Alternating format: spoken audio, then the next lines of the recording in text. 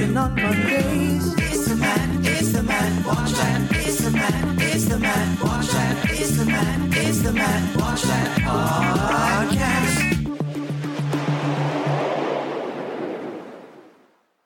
Hey, you're listening to the Matt Watch That podcast, the place for reviews, rants, and randomness. I'm your host, Matt Sarosky, filmmaker, film fan.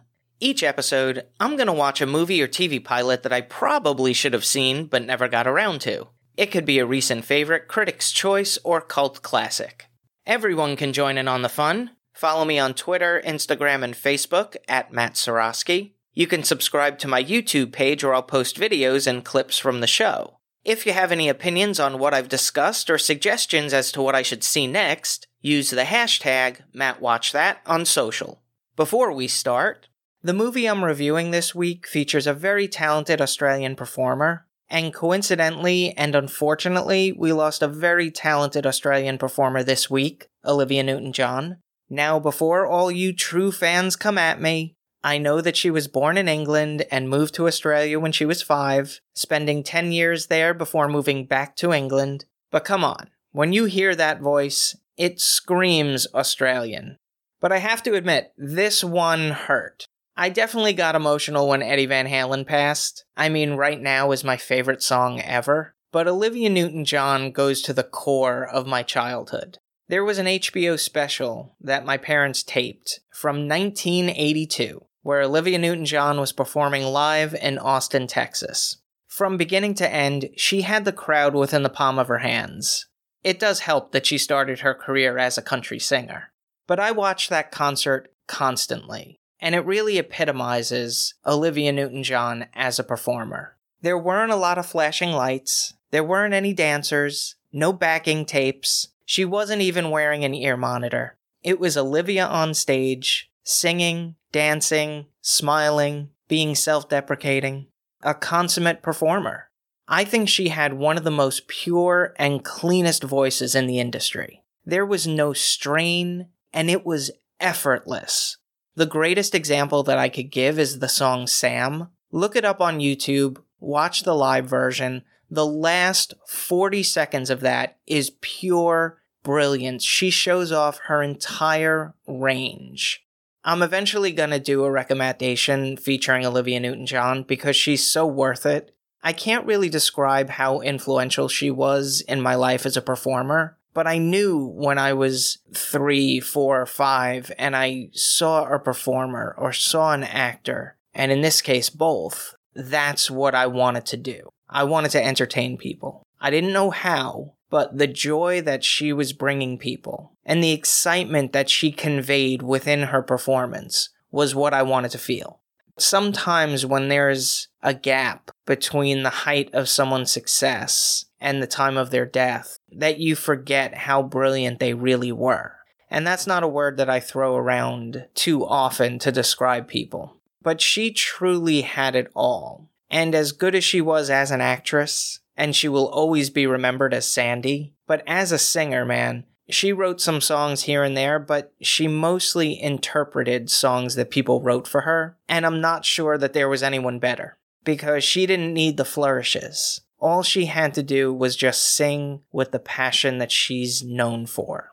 When you see a video like Hopelessly Devoted to You, or I Honestly Love You, you can feel it, because she's feeling it, and that's the mark of a true artist.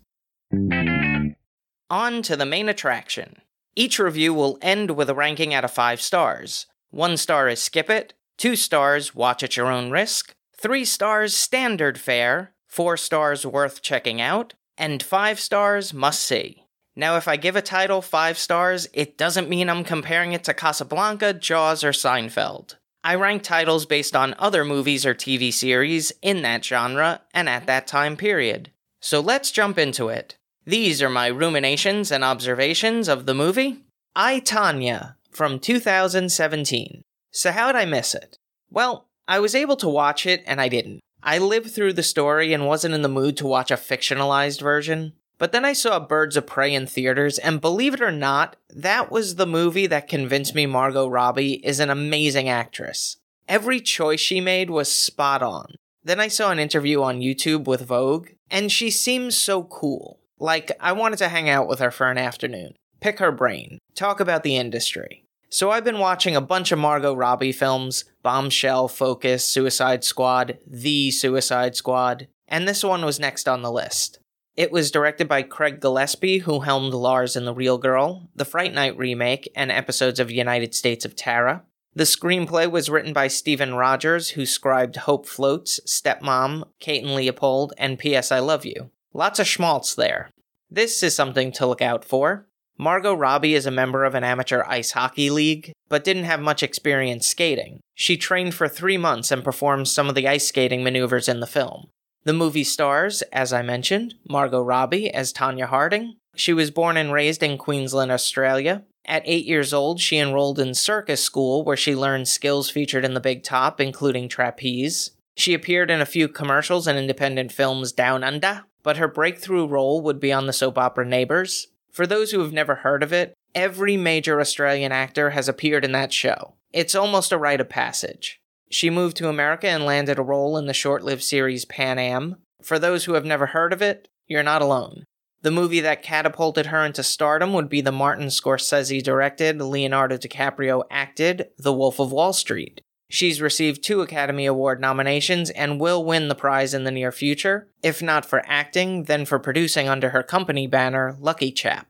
Sebastian Stan portrays Jeff Gillooly. He was born in Romania before moving to Vienna with his mom. Then, at the age of 12, his family settled in Rockland County, New York. While attending Rutgers University, he studied abroad in London for a year. Like many actors, he first appeared on an episode of Law & Order, before earning a role on Gossip Girl. He would gain further attention as the Mad Hatter on Once Upon a Time, but he's probably best well known as Bucky Barnes from the Captain America movies and the MCU.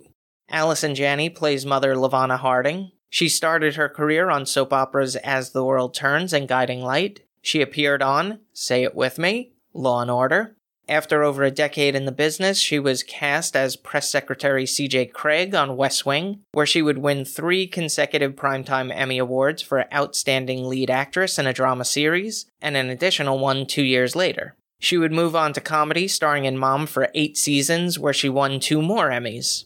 The movie begins with a filmmaker's note. It's based on an irony-free, wildly contradictory, totally true interviews with Tonya Harding and Jeff Gillooly.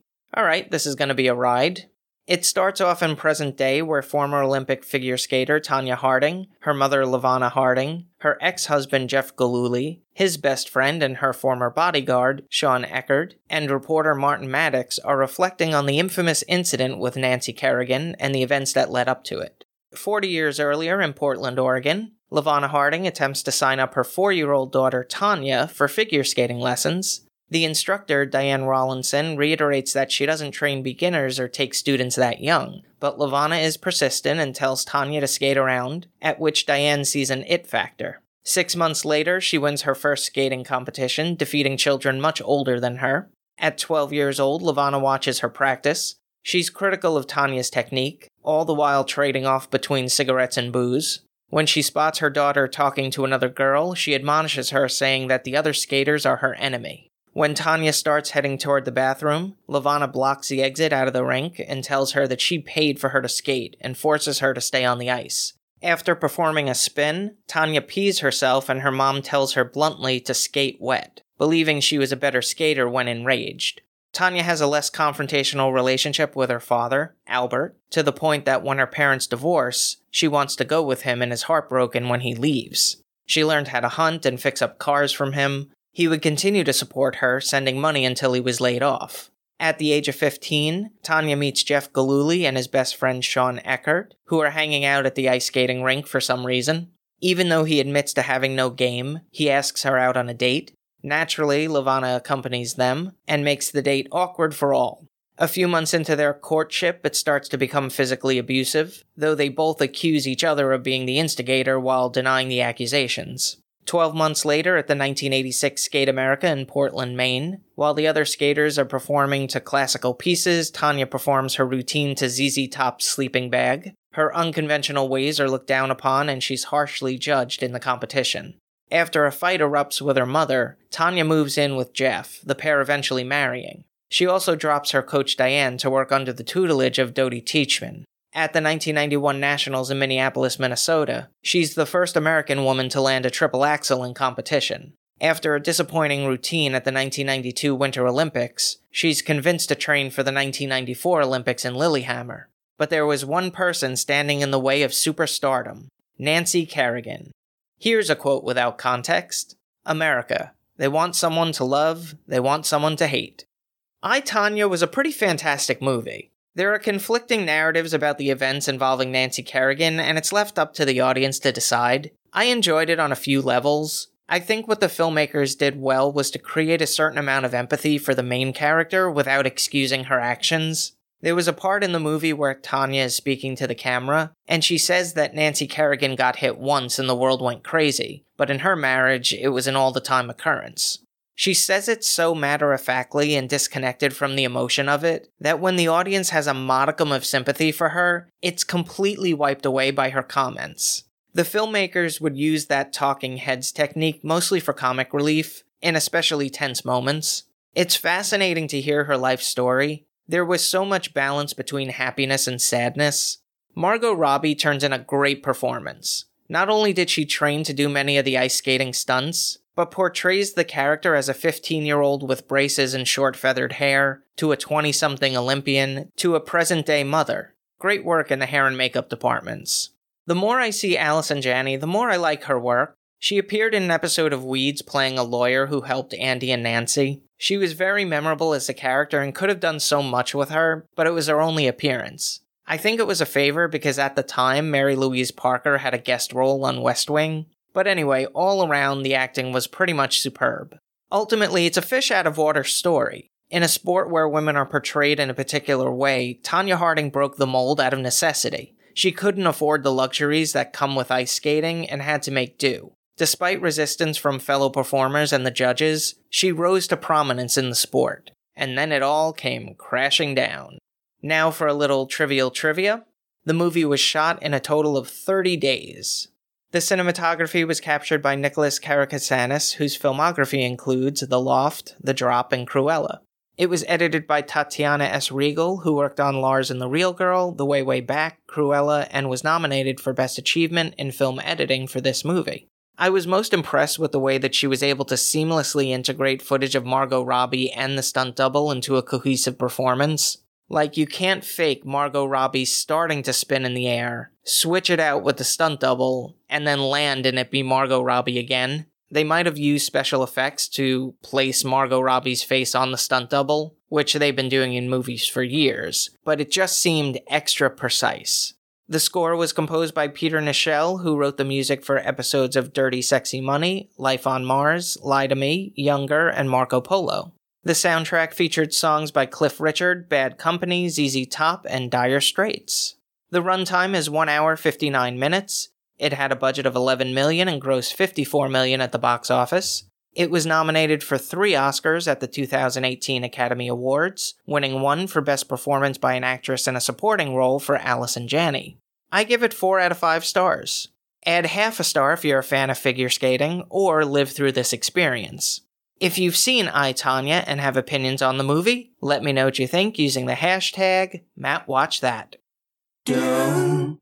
Moving right along, each episode I'm going to post clips that I think people should watch. It could be movie trailers, music videos, interviews, or something completely random. Search for my YouTube page and there will be a playlist called Matt Watch That Playback. Last year, on August 16th, we lost an extremely talented British comedian named Sean Locke, who died of cancer at the age of 58. It came as quite a shock because only a few close friends knew of his illness, and it didn't become public until he passed. In looking back on some shows, he definitely appears thinner, but he never missed a step. He is best known as a team captain on 8 out of 10 Cats, a British comedy panel show about opinion polls, surveys, and statistics, but it's mostly a platform for Sean, John Richardson, and host Jimmy Carr to crack jokes at the expense of anyone and anything. He has a dry sense of humor, deadpan delivery. Sometimes it takes a second to realize he's making a joke, and some of the punchlines would come out of nowhere. The concepts and things he associated are astounding. It takes a comedic genius to mad-lib a joke, and it completely works on every level. His crowning achievement is when a producer from the BBC decided to mash up the cast of 8 out of 10 Cats with Countdown, a very dry game show of maths and words. The combo show was on for 22 seasons, 138 episodes. It was on these shows that there were 2 epic battles of Carrot in a Box, a game of bluff where the player who wins ends up with a carrot. The premise sounds completely stupid on the face of it, but led to 2 very funny moments which I'm gonna post. Sean Locke was an incredibly gifted comedian with impeccable timing. His last appearance on video was to promote Edible London, a charity designed to help eradicate food poverty. These clips are all available in the Matt Watch That playback playlist on YouTube. Check it out. Now it's time for the recommendation. Yes, that's the word recommendation with Matt in the middle.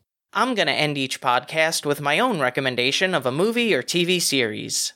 Today I'm talking about Sex Education. Created by Laurie Nunn, it tells the story of high school student Otis Milburn, who sets up an anonymous sex therapy office in an abandoned bathroom with his friend Maeve to help other students with their sexual issues.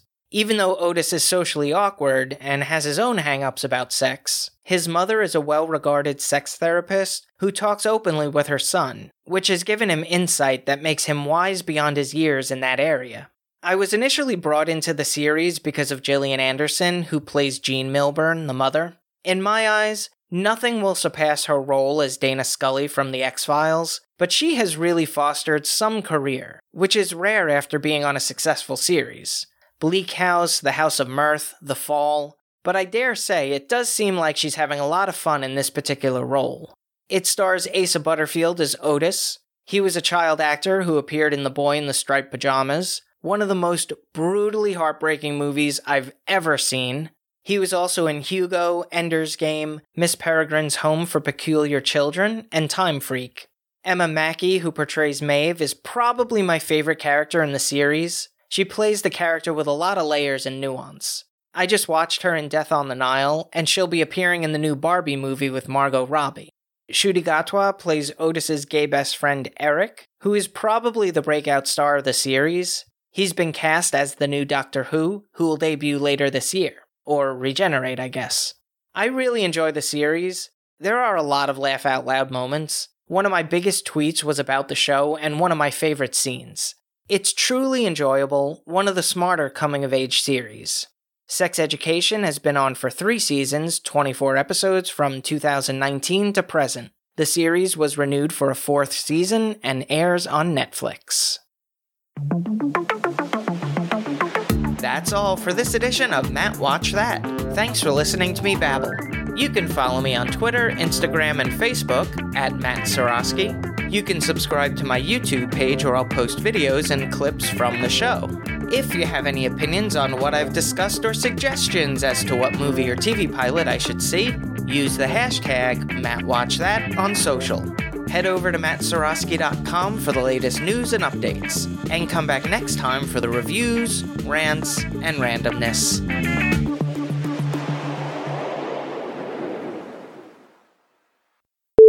These are my ruminations and observations of the movie I, Tonya from Good start. He was also in Hugo, Ender's Game, Miss Peregrine's Home for Peculiar Children. The cinematography was captured by Nicholas I should have looked out how to pronounce that name before I started.